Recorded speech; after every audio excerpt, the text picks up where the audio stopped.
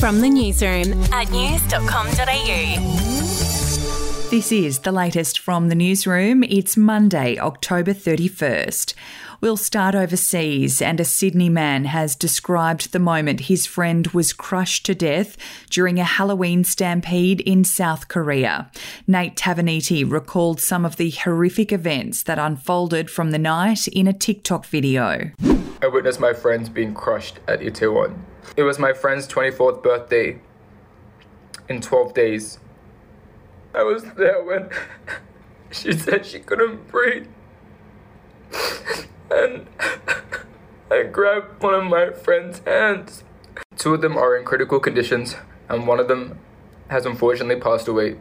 As many as 100,000 people were celebrating Halloween when the crowd surge took place on the weekend, killing at least 154 people, including a 23-year-old Australian woman.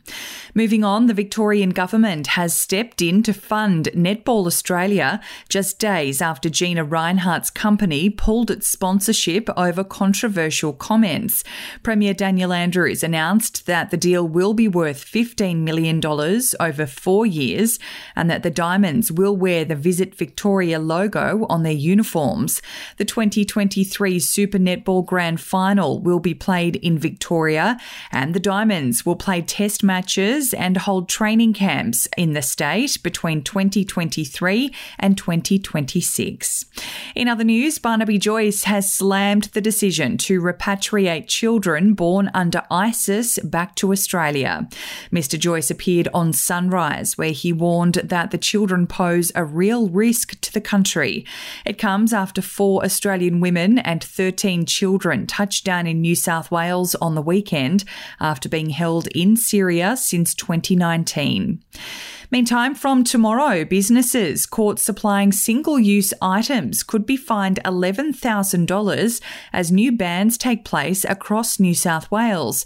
A number of single-use plastic items businesses will be banned from supplying include plastic straws, plastic cutlery, some types of personal care products containing plastic microbeads, and single-use plastic cotton buds. It's believed the new bans will prevent 2.7 billion items of plastic litter from entering the environment over the next 20 years. Hey, I'm Felicity Harley and I host Healthyish, where we chat to experts, influencers and people in the know from around the globe to arm you with the knowledge to make healthier decisions for your mind, body and soul. I think if we're going to be focusing on health, like sleep is probably the biggest component of that. I think sleep is the cornerstone. Like choose the harder option, because I've never woken up and gone, I regret that run that I went at 4 a.m. I've never done that. Search for Healthyish and Extra Healthyish wherever you get your podcasts. To entertainment, Abby Chatfield has revealed she turned down a huge payment to make an appearance at the Melbourne Cup Carnival. The radio host took to Instagram slamming celebrities who also continue to attend racing events. Like, why is so many people going to races? What the hell? Dying at like random people's snarky DMs being like, were you even invited? Yeah, I was offered money to go. A lot of money. And I said, And finally, Kyle and Jackie O have revealed what really happened when they walked off their Kiss FM radio show live on air. Here's what the duo had to say on news.com.au's podcast, I've Got News for You. What people need to understand is Jackie and I actually own our show. Oh. And just like a cleaning service, the company ARN employs our company to execute the show. So we are actually our own bosses. Yeah, right. Yeah, and like a cleaning service, mine often leave early as well because they say you're disgusting and I'm not cleaning up after you. And you can listen to the full interview wherever you get your podcasts. That's the latest from the newsroom. We'll be back with another update soon. Follow or subscribe to From the Newsroom wherever you get your podcasts.